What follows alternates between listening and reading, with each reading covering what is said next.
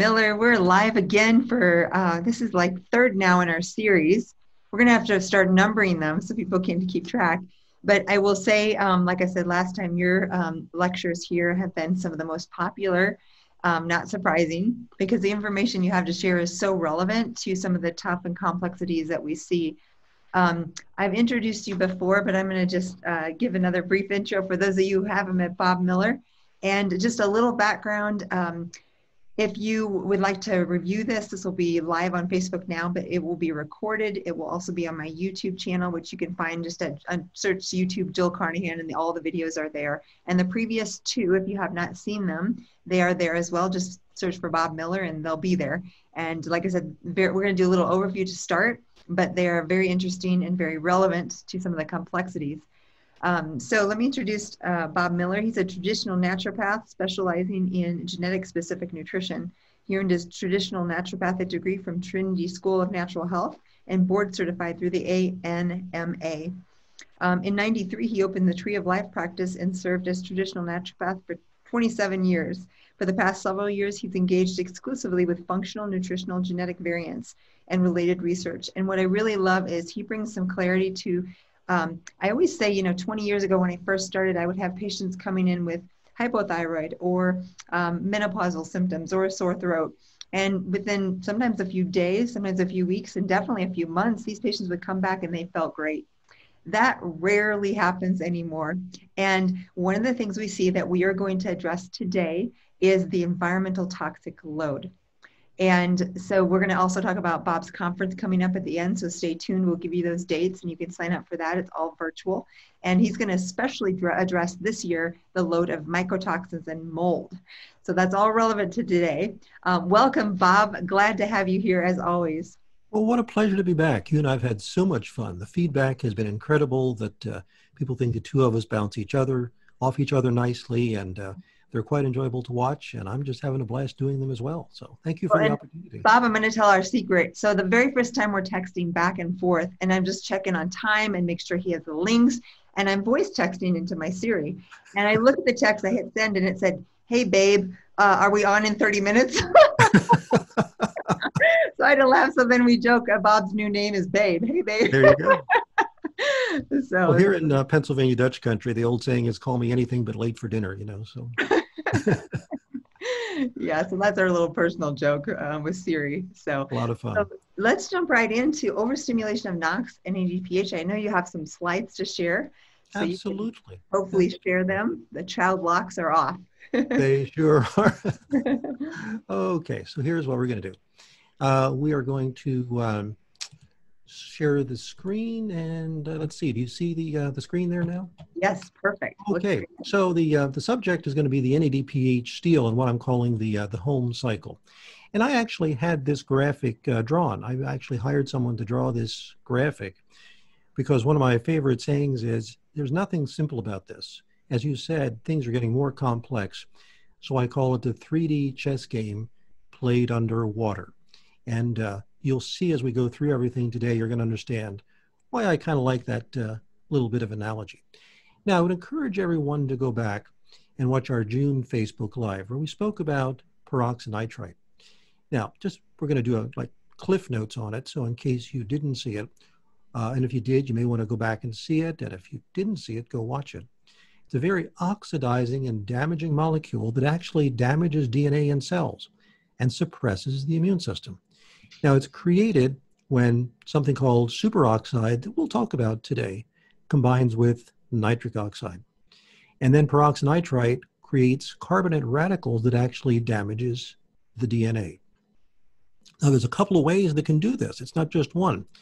The Fenton reaction, where iron combines with hydrogen peroxide. EMF, that may stimulate superoxide in the cell. And that makes peroxynitrite. There's something called the NOS enzyme, nitric oxide synthase, where we're supposed to make nitric oxide, Nobel Prize winning back in the 1980s. But rather than making nitric oxide, we make superoxide, and again, then into peroxynitrite. And then finally, if we don't take our oxidized glutathione, the master antioxidant, back to reduced due to an NADPH deficiency that was our other subject, That oxidized glutathione combines with oxygen. Here we go again, makes superoxide, combines with nitric oxide to make peroxynitrite.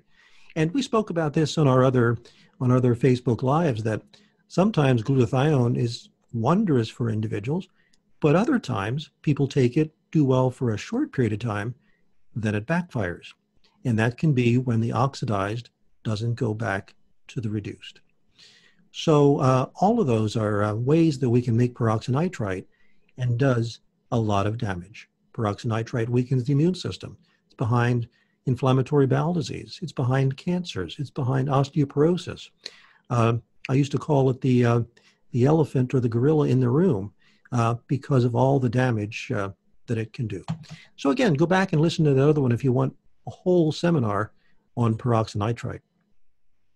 Then last month, we talked about NAD plus and NADPH. You're hearing a lot about that, a lot of lectures. NAD plus supports PARP DNA repair that we just spoke about. Some important enzymes called sirtuins and FOXO-genes that make very important antioxidants. We spoke a little bit before about the importance of mTOR and autophagy. NAD balances those. It supports vitamin D receptors. In our kidneys, we have something called the urea cycle that takes out ammonia, and it also provides energy to the mitochondria. I mean, that's a lot of stuff because NADH is at the top of the electron transport chain. And if that's not enough, it supports phase 1 detox, the transport of iron into ferritin. And if we don't do that properly, that iron can become one nasty free radical, the production of a very important antioxidant called bilirubin, the production of nitric oxide, and the recycling of oxidized glutathione and thioredoxin back to their reduced form. Dr. Jill, I can't think of another molecule that wears so many hats on the good side. But what's really unique about NADPH, it's also used by another enzyme to actually make inflammation. And that's our subject today. So I want to just jump in here really quick because Sure. after our last Facebook Live, we had a couple questions, and one lady in particular, she said, well, if this is the case, why shouldn't everyone stop everything else and just take NADPH or NAD+.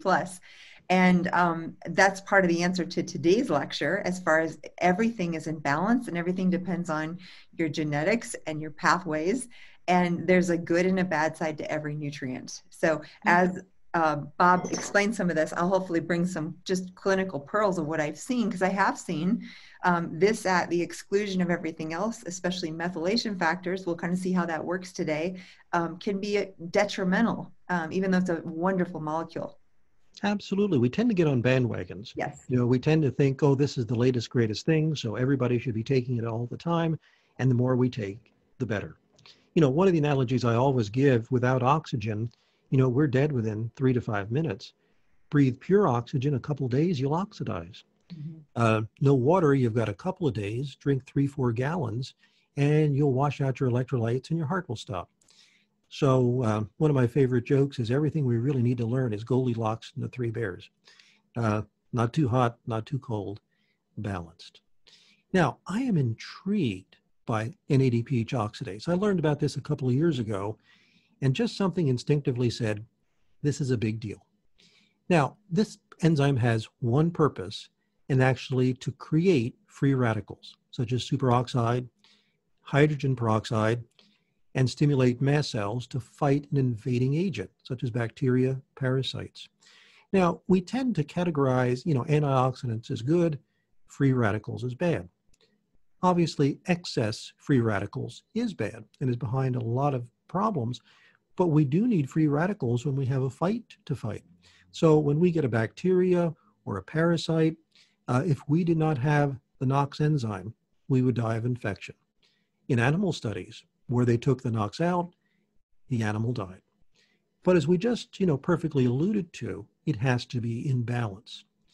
And overactivation and overstimulation of the NOX enzyme by environmental factors may cause inflammation, overactivation of mast cells, and high histamine. And I'm sure, Dr. Jill, when you started out in your practice, you probably didn't hear too much about mast cell activation. And now, it's quite common. Are you seeing that increase in mast cells? Yes, absolutely. Again, it was almost unheard of, and it's literally been the last decade, and for sure, extremely much more common in the last 5 years. And again, I feel like the mast cells are the canaries, the cells that are reactive to environment, whether it's mold or infection or other toxic exposures. And so then they tend to get activated. And again, we'll hear more about that in your lecture, but it's, I think, evidence of the increasing toxic load. Absolutely. Now, the NOx enzyme uses oxygen from iron and, listen to this, an electron from NADPH to create the superoxide. And I've sort of coined this phrase because I don't think anybody else did. I'm calling it the NADPH steal, where NADPH is used excessively to make superoxide, thus depriving the other ways it's used. Now, I sat back for a while and I tried to figure out, all right, why would God make us this way that this NADPH that's needed to do all these good things actually gets used to do bad things? And what I came to realize is that when we have a pathogen, we really want a full court press of free radicals damage for a short period of time. So then it makes sense that the body says, okay, we're going to shut down recycling of antioxidants. We're going to do a full court press. We're going to be in battle, and we're going to kill this invader. Perfect sense, unless it's happening all the time. Then we have a problem. So as we said, NADPH supports phase 1 detox. We mentioned all of those things. So here's what the latest discovery we've made, and I'll show a chart here in just a moment. When we have this NOx enzyme upregulated, and it might be just a good idea to do that right now. Let me pull this guy over. Are you seeing the chart there? Yeah, perfect. Okay. So here's the NOx enzyme, NADPH oxidase, and it grabs oxygen from iron, an electron from NADPH, and here we see that it stimulates hydrogen peroxide, superoxide. The superoxide combines with nitric oxide to make peroxynitrite, and we make the mast cells. So consequently, it's not going to be available for doing all those other things. And again, we want this to happen when we have that going on. However, what we're going to point out, and probably the most important thing we're going to speak about today, is as we've combed the literature, because through the Nutranex Research Institute, we have researchers who look these things up. As we learned, the superoxide makes peroxynitrite, we make the mast cells, and then we make the histamine. And I have a slide later I'll show, we tend to think of histamine as just allergies, but it can affect a lot of body systems, not just allergic reactions. Well, and Bob, it just like anything, you need some histamine, and too much is a big problem. We see that all the time with mast cell patients and rashes and dermatographia, where you can draw a line on your skin and it's raised and red for several hours, and many, many other things such as breathing issues, chest tightness, congestion. All of these things are histamine related.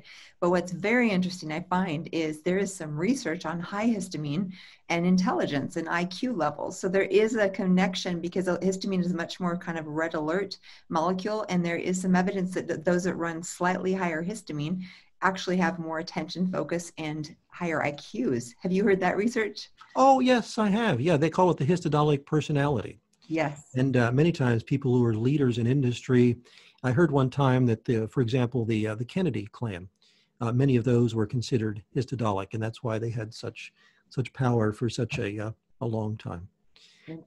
Yeah, so it does make you intelligent, but it also can cause all kinds of inflammatory. It causes problems too. Yeah. Yes, the blessing and the curse at the same time. Now, I want to pay attention to this. This is really the crux of what we're going to be talking about today. And then I want to set this stage. Then we want to go through how all of these other factors can create a problem.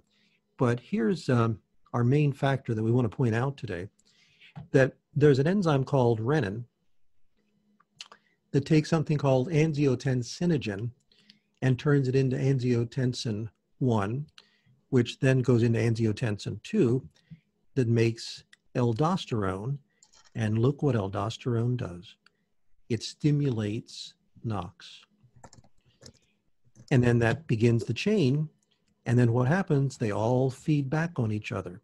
The histamine, the peroxynitrite, the mast cells come back and they stimulate renin and keep this guy spinning around in what I'm calling the Holmes cycle. So here you see high glucose, peroxynitrite, mast cells, histamine, dopamine, and testosterone all will stimulate the renin enzyme to take that angiotensinogen and push it down this pathway more robustly. Now, to complete our 3D chess game, there's an enzyme called ACE2. And ACE2 takes these inflammatory and vasoconstrictive molecules and turns them into angiotensin 1-7, which is anti-inflammatory and vasodilative. Now, I'm sure some people have heard that COVID comes in using ACE2. So one of the concerns we have is that if this is already weak and COVID comes in here, question, not a statement, might that make more of this happen, which stimulates NOx? And then you'll also notice that angiotensin 2 stimulates interleukin 6. Interleukin 6 is one of the players behind the cytokine storm, where the lung inflammation makes COVID a very serious and or deadly condition. Yes, and they're studying IL-6 inhibitors, some of these expensive drugs in many, many of these types of conditions, including there is a research study going on with the virus. So it's interesting to see that because the IL-6 is such a big point of inflammation. And those patients, I'm assuming you test genetics around IL-6 inactivity? Absolutely. And what we're finding, because of COVID, we started looking at this. But on the other hand, for people who don't have COVID and they had inflammation that we could never seem to crack the code, we're finding that when people have genetic mutations in renin, that's an upregulation, genetic mutations in ACE2 that inhibits these inflammatory molecules to go into anti-inflammatory, weakness in HMOX, hemoxygenase, that inhibits angiotensin 2, and mutations in IL-6 that are upregulations. These are the people that have a lot of inflammation that nobody's able to crack the code. So I'm real excited about this. Now, I have a slide. I mean, we literally saw this 2 days ago. Wow. So this is the first time we're presenting this information. I literally drew this afternoon. We're going to talk about glutamate. Just like histamine, glutamate makes you intelligent, highly motivated, go-getter. And I would tend to think the people on this call probably have some high glutamate. So, yeah. But however, glutamate needs to turn into GABA. GABA is the don't worry, relax, be happy. I just about fell off my chair, Dr. Jill. I'll show you the literature. Glutamate inhibits ACE2. Wow, this is amazing. I agree. The profoundness of this. Yeah. So the more you make histamine, the more you make glutamate. The more you make glutamate, the more you inhibit ACE2. I have the slide. I'll show that a little bit later. Quick question for you, Bob. This may or may not have an answer, but I'm seeing the list of things that stimulate REN, high glucose, oxynitrate, mast cells, histamine, dopamine, testosterone. Do you think there's any correlation with those as like synergistic factors making each other worse? They seem to me like independent risk factors, but I could also see a lot of people hang in that category with, you know, higher dopamine due to gut issues, mast cell issues, higher glucose. Do you think they're independent, or do you think there's a synergy of those things acting together or coming as a more of a package? Well, it's an excellent question, and I think you're absolutely correct that the more factors you get together, the more it compounds. And I've been saying that for a long time. We're looking for simple answers. Yeah. What causes this? What do we do for that? The pill for the ill. And as your opening statement that was so correct, things are getting much more complex. Yeah. So I think it is multiple factors that go together. So I would agree if someone's diabetic and they've got higher testosterone and they've got clostridia or genetic issues, they don't convert dopamine to norepinephrine, it all compounds. Then if you've got mutations that are an upregulation, mutations that are a downregulation, all these factors go together. You know, incredibly complex method. So when people say, what is the SNP that's important or what is the nutrient that's important, I don't think we're going to have any of those in this complex world that we're living in today. Yeah, and this is gonna be way out on a limb, but just for fun, I'm gonna say it and say there's no evidence behind it. Just I love to go where my brain wants to speculate. And what I'm thinking is you have these like executive driven, successful entrepreneurial types, and we already talked about, could the Kennedys have had high histamine and high dopamine, because those can go together as well, the drive, the ambition. And then a lot of times that high stress level will create high cortisol, which creates glucose intolerance and insulin resistance. I wonder if you would look at studies of that type of personality and the risk of this virus or some of these inflammatory infections. Could there be a correlation? Again, I'm just purely speculating, but I'm interested because a lot of those factors are, seen in those types of patients. Sure. Well, I mean, you're correct. It's speculation, hypothetical, but that's how we discover things. And my instinct would tell me that's probably correct. But obviously, universities need to do studies. Absolutely. It's peer fun review to and such. speculate. We're not saying any of this is fact. We're just interestingly observing. Could that be? I always like to say, what if? What if? Yes. What Well, if? that's how we find things, by saying the what ifs. Yeah. So I was really excited about this glutamate, because I believe that we are having a real problem with glutamate. If you talk to elementary school teachers who taught more than 5 years, college professors who teach more than 5 years, and they ask them, how are the kids today versus 5 years ago? Every time they'll tell me, more anxious, more difficulty focusing, Yeah. more behavioral issues, sensitive, can't handle stress. And I think it's a combination of the glutamate, the mast cells, and the histamine. And also when we just look at behavior, just turn on the news, many of us are shaking our heads saying, what is going on with people? Why are they so irrational? Clearly, multiple factors. And again, I wonder, I speculate if some of this isn't accountable for some of the behavioral issues we're seeing as people seem to be changing and becoming more angry. Yeah. So this is what I call the Holmes hypothesis. So what I want to go back to the slide, and then I'd like to go through each of these and show you how they can do that. So here's what I've come up with: the Holmes hypothesis. Again, just that, a theory. Toxic environmental factors that we were not exposed to historically, with their negative effects amplified in those with genetic predispositions.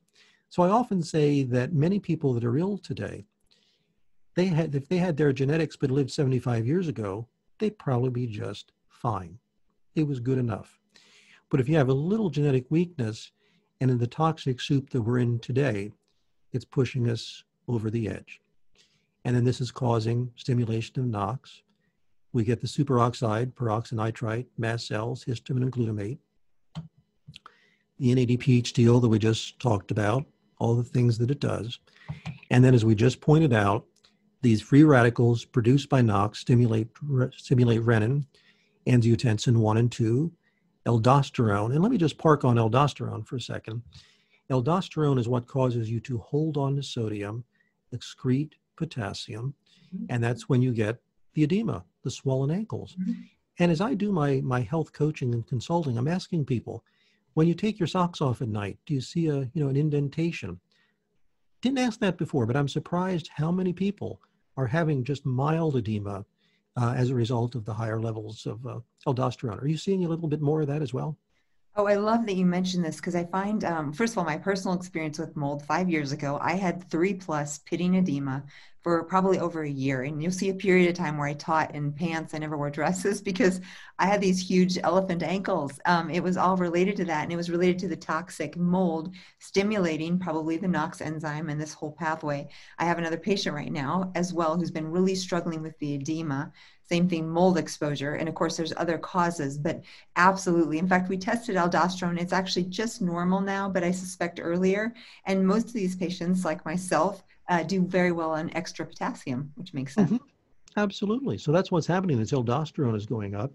Then it stimulates the interleukin-6, NOx, in a positive feedback loop that creates that perpetuating vicious cycle of inflammation we've named the Holmes cycle.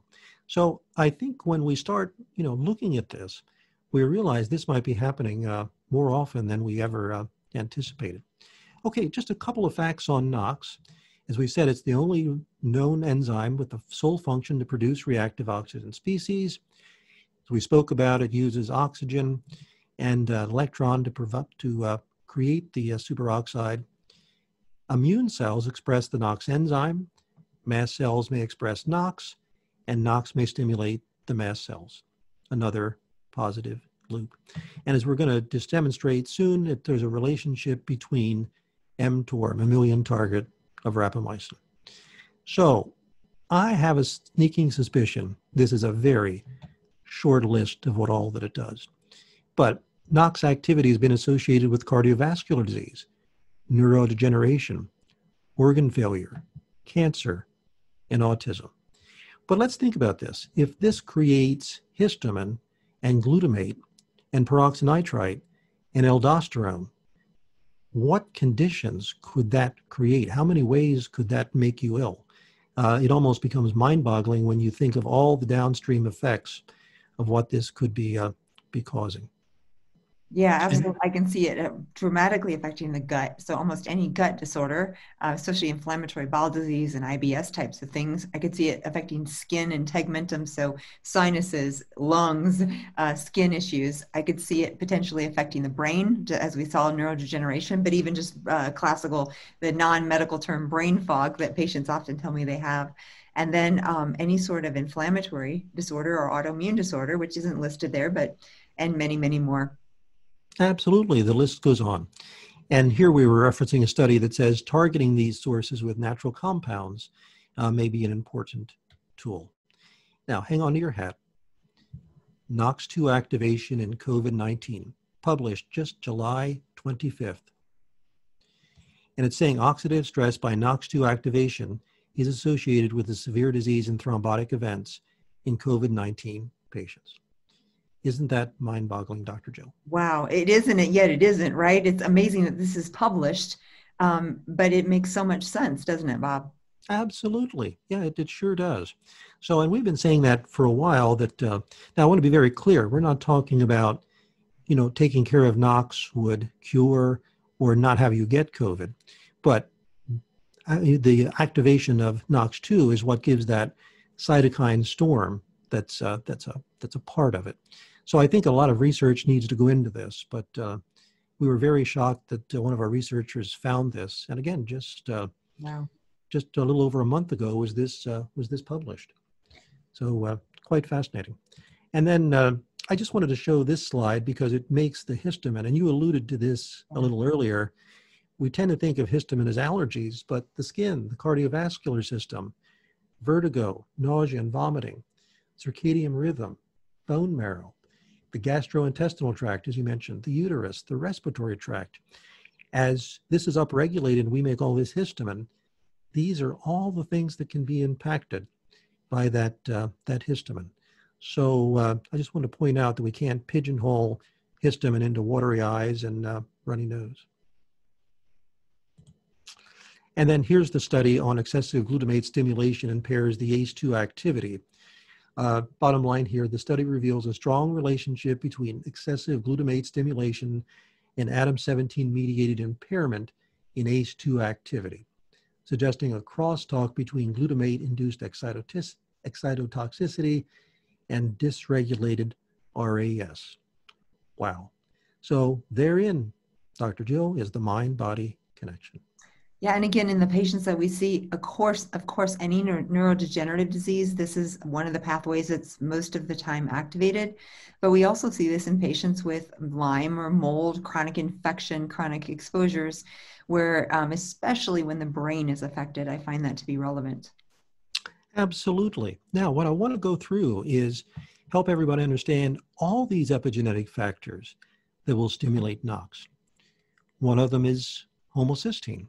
So let's talk a little bit about homocysteine. So I'm going to bring a map over here. And a lot of people are familiar with the methylation map. The MTHFR enzyme makes your methylfolate. Your MTR is what puts a methyl group on B12. And that takes your homocysteine back into methionine. That makes your SAMe, accidental methionine. Then there's also the middle pathway, where trimethylglycine combines with BHMT to turn homocysteine back into methionine. Just as a side note, SAMe does a lot, but it's needed by the COMT enzyme to clear dopamine. And if we don't have enough SAMe, we're going to have high dopamine. Histamine and methyltransferase needs SAMe to take out histamine. So if you have perfect genetics on HNMT, no problems at all, but you don't have enough SAMe, your HNMT is not going to clear the histamine. So this is a very important cycle, and if this doesn't work, the homocysteine goes high. And there's a lot that can go wrong in here, even the folate receptor sites, the DHFR. A lot of people talk about MTHFR, and it's important, but there's a lot upstream from that here as well. And interestingly, in our first video, we spoke about the Fenton reaction, making hydroxyl radicals. Hydroxyl radicals will impede the methyltransferase enzyme that puts your methionine into SAMe. Mm-hmm. So talk about 3D chess game here, Dr. Jill. So many ways that things can get messed up. And I often, of course, high homocysteine is known. I'm always looking for ways to bring that down with the methyl donors and all of the things we talked about here on the pathway. But would you like to comment just a moment on low homocysteine? Because that can be the opposite side of the coin. I see that as well. Yeah, and it can cause its own set of issues when we have a homocysteine of 3 or 4 or something very, very low. Sure. Well, look at our chart here. You see homocysteine comes down into cysteine. Then that combines with glutamate and glycine to make your glutathione. So not enough homocysteine, is not going to allow you to make glutathione. But also, let's look down here where homocysteine comes down, turns into cystathione, and then cysteine. And we're going to talk about this in a little bit. CBS is what I was looking for there, because rapid CBS can be one of those factors that pulls it. Is that correct? Yes, right here. Here's CBS. So rapid CBS can pull it down through. And then we can have too many sulfates. And these are the people that say, I can't do sulfur foods. Yes. And they're sulfur sensitive. And what we need to do is figure out why they can't use them, not just totally not consume them. Right. So there's a lot that can go wrong here. And we'll talk about this a little bit. Sulfation, a very important phase 2 detox. We take out our catecholamines, our hormones, our xenobiotics, and many of our toxins through sulfation. And if that is not running properly, then these toxins once again build up inside the body. And in a couple minutes here, we're going to talk about the SUOX enzyme. I saw recently on your Facebook page that you had articles on glyphosate. We're going to get into that in a moment as to how glyphosate can impact the SUOX enzyme. So bottom line, it's important to have homocysteine that is not too high, not too low, just right, as we said. Yeah. And then there's an interesting book out there called The H Factor. It's written for the general public, and it talks about the higher the homocysteine, the sooner you die from all causes. And there might be multiple mechanisms, but if this is stimulating the NOx enzyme, well, it is. But if there's other mechanisms besides that I'm not aware of, but just stimulating that NOx enzyme could certainly be enough to cause many of the problems that we're seeing today by high homocysteine. Now let's move on to oxalates. Now, one of the interesting things that people do is they're not feeling well, and they decide, well, I think I'm going to eat healthy. So they start juicing, and they get their beets, and they get their spinach, and they get their kale, and they start juicing, feeling good about themselves that they're doing something good. Can that be excellent? You betcha. Can it backfire? Well, you know the answer. Yep, yes. It can. So what can happen inside the body is here's your glyoxylate, and there's actually genes, the AGXT, the GRHPR, and it's not on here, the HOGA1 and SPP1. And if you get a leaky gut, what can happen is that these, healthy foods, spinach, kale, beets, if you look at them very closely under a microscope, you'll see what are called little oxalates. They're like little razor blades. And normally, if your gut is doing well, they pass through the stool. They pass out. But if you maybe had a histamine issue, if you had other issues with the gut, gluten issue, you get what's called a leaky gut, and those oxalates leak in. And when those oxalates get in the tissue, people hurt. And this is why you just grab them on the arm and they yell, ouch. Yeah. It's implicated in fibromyalgia. Yeah, I was just going to say that fibromyalgia and even like interstitial cystitis, there's been some implication with oxalate levels. Pain in general, almost anywhere in the body, can be exacerbated by oxalates. And one of the things I see, back to my favorite topic, but Aspergillus and Candida and different mold species will actually contribute. So I'm always looking at load as well, because the food can be part of it. If they have any Aspergillus colonization in the sinuses or exposure, if they have Candida, those things will all raise oxalates. So it's actually not just a low oxalate diet that can help, because I don't want them forever to be off these really good health foods, but I have to deal with those fungal contributing factors.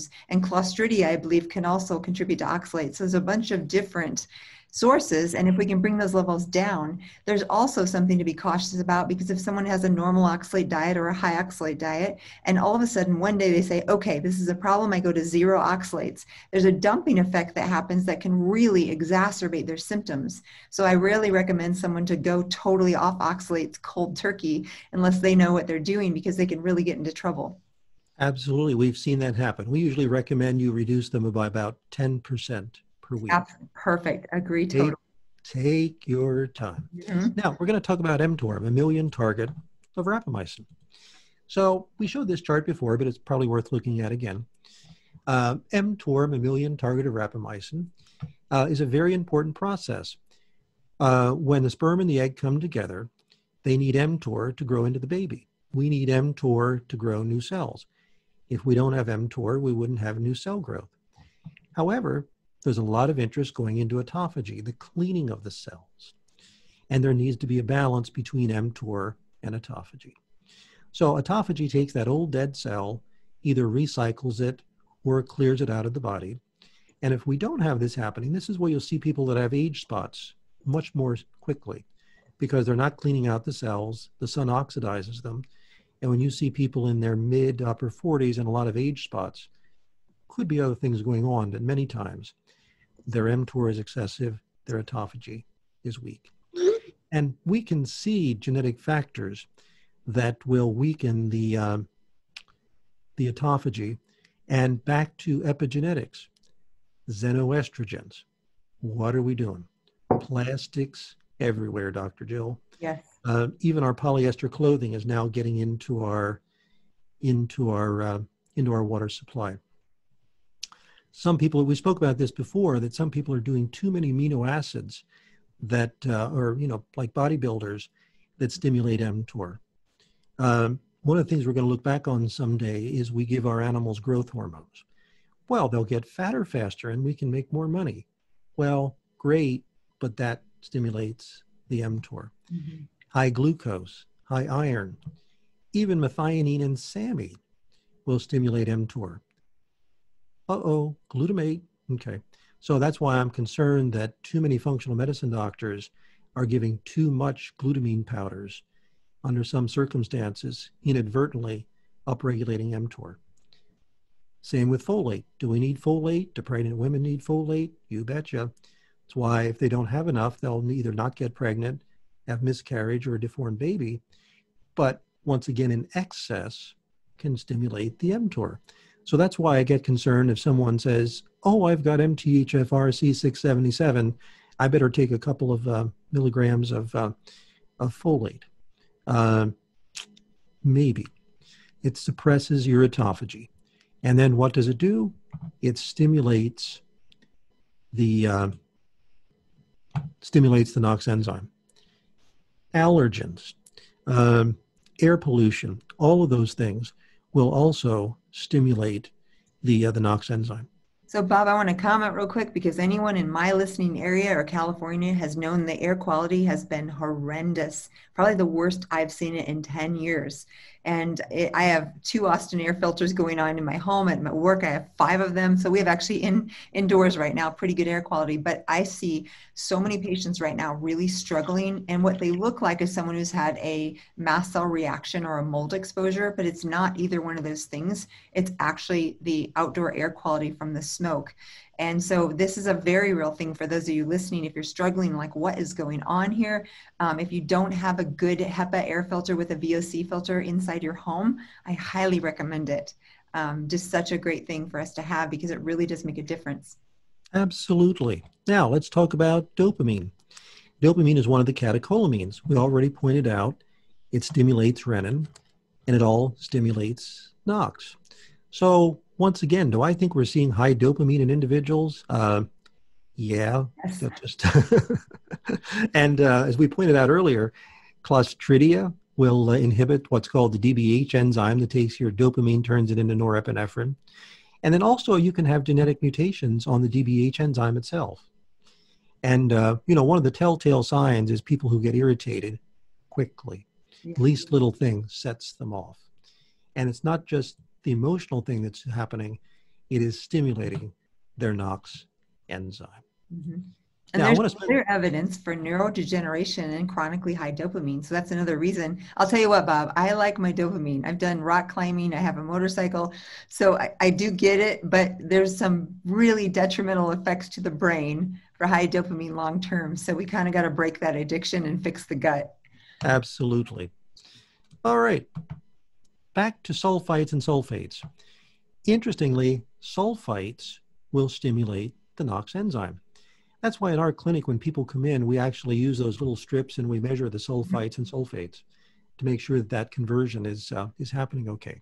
Is that a urine or saliva test? That's just urine. Yeah, it's just urine. And you can buy those strips on Amazon. And so when you've got high sulfites and low sulfates, you know that this is not converting. Very, very simple test. So the SUOX enzyme, sulfur oxidase, takes sulfites, turns them into sulfates. Why is that important? Because we then go over to a very important phase 2 detox. Phase 1 is where we take toxins and put them into fat soluble. Phase 2 puts them in water soluble, and then we excrete them. Here you can see this is excreted in the urine. And this is a very important detox process. We all, again, hear about methylation. You don't hear too many people talking about sulfation. But it really is an important detox process. It deactivates xenobiotics, inactivation of catecholamines, structure and function of the macromolecules, elimination of the end products of catabolism. So if this isn't working, we have these toxins building up. And not only that, but sulfites stimulate NOx. The catecholamines in some of these xenobiotics stimulate NOx. Now, how can this get messed up? Well, we can have genetic mutations in the SUOX enzyme. There's a mineral that many people have not heard about, molybdenum, and that is a cofactor for SUOX. But here's what's not well known. Heme is a cofactor. And this is an area that, we've been taught quite a bit by one of our researchers, Beth O'Hara. And I want to go back over here and show everybody what happens. In your mitochondria, of course, everybody knows we take fats, carbohydrates, and proteins. There's your fats, carbohydrates, proteins. They come down through and they make something called succinyl CoA. That succinyl CoA combines with glycine, and that's an amino acid. And I know you've heard many of the things from Stephanie Seneff, brilliant woman, who, by the way, is going to be speaking at our conference, that how glyphosate is impacting our glycine. It's controversial. There's people that agree with her, people that disagree, but my personal opinion is I think it's going to turn out that she was correct, that the glyphosate impacts the glycine, then affects what's called the heme cycle, where through 8 steps, we make heme. Now, there can be genetic mutations in any of these. Epigenetic factors, lead will inhibit these 2. So that's why lead can be so insidious. So if we don't have enough heme, look at what heme does. We tend to think of hemoglobin, but myoglobin, neuroglobin, phase 1 detox, it's a cofactor, peroxidase, catalase, cofactor for NADPH, for tryptophan, nitric oxide synthase, and SUOX. Not too many people are looking at this. To make matters worse, if these porphyrins build up, they'll block the GABA receptor sites. Mm. And when this isn't working properly, this is where people get what's called hangry. Yes. Where they're all of a sudden feeling fearful, worried, frustrated. They got to have some food and then they feel better after they eat. These are the folks that when they try ketogenic diet, it fails miserably because they can't handle not having carbohydrates coming in on a regular basis. And this is so important because, again, diets have to be individualized. Not everybody should be on a keto diet. There are a lot of people who actually do not do well. Love that you mentioned Stephanie Seneff. I was thinking about her when you were on the sulfation pathways because she's putting this all together and the effects of glyphosate, again, hypothesizing. One other thing is the molybdenum. I love that. I remember years ago I had lots of pain and lots of CBS upregulation, so lots of cysteine and taurine in my urine. I took molybdenum, just a milligram, and all of a sudden the pain went away. And for me, that was like an aha moment. For me, I probably have a SUOX mutation, and the molybdenum and the B2, the riboflavin, completely took away that pain. Absolutely. You know, one of the things that we just put into our software, Dr. Jill, that's fascinating, is there are actually enzymes that make the cofactors that helps molybdenum be used. Wow. And for some of these people that, you know, they just can't seem to get to the root of their problem, we're finding they've got problems with their molybdenum cofactors. Yeah, wow. So the sulfites don't turn into sulfates. Now, a good way to know is if this is a problem for you is if you take a couple sips of red wine and all of a sudden are flushed and feel horrible. Yes. That means these sulfites are not converting. Mm-hmm. And again, just one little quick, little interesting. For people who have this problem, one of their favorite foods is ice cream. Because glycine, carbohydrate, and a tablespoon of ice cream every couple of hours just really balances them out. Now, that's not the long-term solution, but that's why intermittent fasting in our keto is disastrous when somebody's got this pathway not working properly. So that's how we can have some problems with sulfites. Now, to make things just a little bit more complicated, the HMOX enzyme breaks down the heme. If this is not working, the iron from the heme gets dumped to be a free radical. And then here's where your iron goes into ferritin, your storage. So if this isn't working, you're going to have low ferritin. A well-meaning practitioner says, let me give you more iron. If this is just dumping, you can make more inflammation. Mm-hmm. And look up here, NADPH. Whoa, NADPH, cofactor for HMOX. Makes the biliverdin and bilirubin. And guess what bilirubin does? It inhibits mast cells. And then it makes the carbon monoxide that stimulates KEAP1 and NRF2, which is what controls the production of your antioxidants. So HMOX1, really, really important. Mm-hmm. My son and I just did a poster that's going to be at the ILADS conference talking about the importance of HMOX in COVID, how it gets upregulated. And we'll be presenting at that medical conference. I can't wait to hear that, Bob. I look forward to hearing from you. One quick question for you. This may or may not have an answer, but Gilbert syndrome I see a lot of, which is a genetically predisposed to elevated bilirubin. Does that affect that pathway? Because it looks like bilirubin has a good role, but I'm assuming it's the breakdown of bilirubin that's impaired. I don't know for sure off the top. Yeah, I don't either, but I think it is the breakdown rather than overproduction. Okay. But it could be. I mean, it could be if HMOX gets upregulated, that there could be. That'd be an interesting research project to see if HMOX is actually upregulated in those people. We'll have to bring the answer in episode 4, so stay tuned. How about 34 on that? Yeah, one? Exactly. That's a little too much pressure. So. I know, me too. No promises. All right. Well, air pollution, we talked about that. Glutamate. Now, this is again one of my favorite subjects. Glutamate makes you very intelligent, highly motivated, go-getter. However, in excess, it's a problem. It's the big problem. So look what happens here. Glutamate is really a multifactorial molecule. It will turn into glutamine, which is part of the healing of the gut. and then glutamine needs to turn into glutamate. However, inflammation or infection will inhibit the enzyme that turns the glutamate into glutamine. So that means you can be high in glutamate. Also, glutamate turns into alpha-ketoglutarate and succinyl CoA. Remember, we just talked about that being in the heme cycle. If we don't have enough NAD+, and there's more enzymes in here that I do not have listed. There's the GOT enzyme and the GOT2. Mutations here will again inhibit the glutamate to alpha-ketoglutarate. So you're not going to have energy, and you're going to have more excitatory glutamate. And again, we just learned 2 days ago, glutamate inhibits ACE2. It stimulates aldosterone. GAD enzyme, along with B6 and magnesium, turns glutamate into GABA, the don't worry, relax, be happy. But as we just pointed out, if the heme cycle is not working, those porphyrins will block the GABA receptor sites. And that's where we get hangry. Then glutamate comes over and makes glutathione.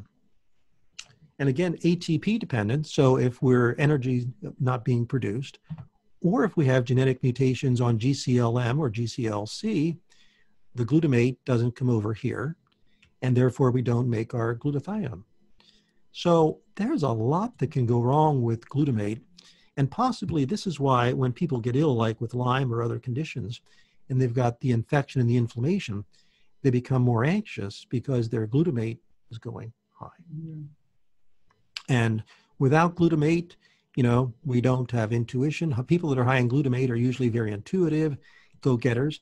But on the other hand, they're sensitive to light and sound, sometimes a little paranoid. High enough, you start having visual hallucinations where you think you see something off in the corner that's not there. And of course, as it goes higher, that's where you get your bipolar and schizophrenia. Wow. So again, Goldilocks and the Three Bears, we need to keep it balanced.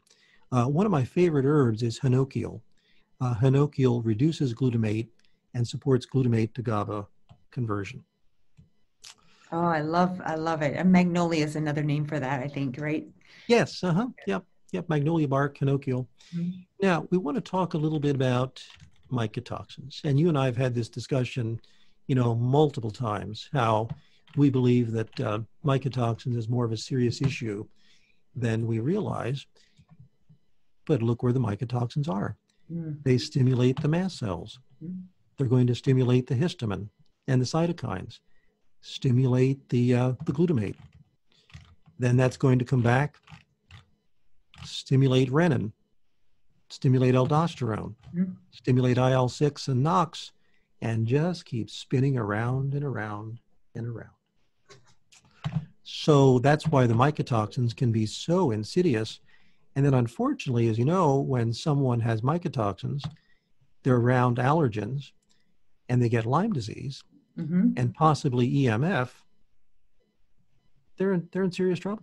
It's a perfect storm. And sadly, we're seeing more and more of that where there's not just one factor. Exactly. And then EMF, and we spoke about that in our peroxynitrite, so we won't go into a lot of detail on that, but basically the EMF causes the CACNA1C gene to put more calcium in. That can stimulate more superoxide, combines with nitric oxide, makes peroxynitrite. And that's why we see some individuals who are very EMF sensitive. And unfortunately, sometimes, you know, people will make fun of them and say, oh, come on, you're making this up. You know, this cell phone, this Wi-Fi can't hurt you. But in some individuals, it does. And then, of course, the Lyme disease. Now, I'm not going to read these. You know, if somebody can, you know, pause the video if they really want to look at these. But these are the genes that would cause overstimulation of the NOx enzyme. So sometimes to get to the root cause of it, we've got to dig into the functional genomics and see where it is. For example, ABP1 is what makes the diamine oxidase that breaks down histamine. HNMT breaks down the histamine. So 3D chess game played underwater. Here's more genetic factors overstimulating the NOx. If someone watching this is a health professional and wants to learn this, we do have an online certification course that trains people on this, but it's about 35, 40 hours of instruction that helps you understand, you know, all the places you have to look to try to find why this is upregulated. Yeah, and I just want to plug that, Bob. You've got great educational materials. And where can they find, what website can they find that if they're a health professional? Well, if all they have to do is go to dnasupplementation.com, dnasupplementation.com, and there's a link there for the online certification course. And what we do is we give the first couple modules for free, because I'll be the first to admit this isn't for everybody. This is not for the faint of heart. Yes. This is for the serious practitioner, because if they're looking for, a piece of paper that says do these 3 things, they won't get that. They've got to really dig in, learn, look at it. So that's why it's not for everybody. That's why we give opportunity to try it. And some people are like, this is the coolest thing I've ever looked at. And others say, too much work. No, sorry. And that's okay, So this is not for the faint of heart. So these are all the genetic factors that could overstimulate NOx. If someone would like these maps, just go to nutrigenicresearch.org/research, and they can download those PDFs. I have them there free for anybody who wants them. So there's that vicious cycle once again. So what do we have to do? Well, we have to see if there's genetic issues with any of the NAD+ and NADPH pathways, because that NADPH steal is using your NADPH up excessively. And if you have some issues that you don't make enough, that's when you're in a serious issue. Modulate and calm NOx. Easier said than done, because we showed so many. Support production and usage of NAD. Support glutamate to GABA. Reduce oxalates. Support the proper use of iron. Limit EMF exposure. I just recently had a physician whose wife was not doing very well, and she was literally in the office sitting next to their Wi-Fi. I mean, literally 2 feet away from their Wi-Fi. Moved her away from that. Dramatic improvement. Support sulfite to sulfate conversion. Get that homocysteine where you want it. Get the dopamine where you want it. And then make sure you've got adequate NRF2 and glutathione activity. Is that a lot? Yeah. So do we have a pill for the ill? No. That's a lot of things. So to sum it up, let's just look at one other chart here. And this is one of the things that people can download. I put on that website the actual nutrient that will help either suppress, like here's suppress the histamine, here's help clear the histamine. So these are all the nutrients that could provide support to those enzymes that could be out of whack. And then if someone wants to know what are the genetic mutations that could contribute to that, these 2 charts are on the website. They're free. We don't sell anything. They're there for you to download. And you can actually see which genes, when they're mutated, could contribute it. Here's, for example, the enzymes that, if they're mutated, will relate to more oxalates. This would make more iron. The DAO and GAD would make more glutamate. ULK1, ULK2, ATG13 would weaken autophagy, strengthen mTOR. And just have fun with this. The renin and ACE, the renin or ACE genes will cause more will create more aldosterone. And if anybody really wants to geek out on these charts, there they are. So bottom line, I believe we've discovered, it's hypothetical, but I think we've discovered something very significant. Epigenetic factors we weren't exposed to 50 to 75 years ago stimulate superoxide, peroxynitrite, hydrogen peroxide, mast cells, histamine, glutamate, and we just start a positive feedback loop that feeds it and keeps it going. And I believe as we learn more about this, do more research on this, we're going to be able to help some people that we weren't able to help before. Finally, want to mention, coming up very, very soon, September 18 to 20, a 3-day conference for health professionals. But since it's streaming, if someone's not a health professional and just wants to listen in, they certainly can. By the way, thank you, Dr. Jill, for being a speaker. And I'm not going to read these, but the who's who of functional medicine, particularly as it relates to mycotoxins. And we're going to spend 3 days, 3 long days on mycotoxins. And we're hoping that the doctors, when they leave this conference, they're going to have some tools that they didn't have before, because we're going into some really unique angles, how it affects the adrenals, how it affects interleukin 13 and nitric oxide, how the mast cell relationship. And we'll be talking about some of the things that I just spoke about here today, how this thing feeds upon itself. So if someone's a health professional, they want to attend, nutrigenicresearch.org, same website for the maps, and you can click or just put in 2020 conference. So should be a lot of fun. We're looking forward to it. Mm-hmm. And yeah, go ahead. And I was just going to say, there's our website, tolhealth.com. If you're a health professional and want to look into studying this and learning how to do it, there's the website, dnasupplementation.com. Bob, as always, this information is so important. I really believe it's the kind of stuff that's going to take us to the next level in functional and integrative medicine. And we are all so grateful for you and your team for continuing to bring the research. I always learn something new when I talk to you. And I am all on board to help get the word out for you, as you well know, because I really believe in the work that you're doing. I believe in you. And what I love is I also heard some things in how you give away the free documents, how you give away the first three modules or whatever. You are a man of a generous heart, because I know your heart as far as getting the research out to people is in the right place. So I hope that if you've listened to this, enjoy this, come back and listen to episode 1 and episode 2. If you're a professional, want to join the conference, or a layperson that wants to get really deep, join the conference, and be sure and support Bob, because he's just doing a great work. And I am so grateful for all that you do for us, Bob. Well, it's my pleasure. Our whole mission is to be of benefit to humanity. That's what we want to do. And to me, it just what a blessing that for someone who's just a traditional naturopath has this opportunity to bring this information to the functional medicine world. And we're just hoping that it improves the lives of a lot of people. So that's our mission. I know you already have. So thanks again for joining us, and stay tuned, because I'm sure Bob will be setting up maybe the next 3 episodes for the fall. Okay, we're looking forward to it.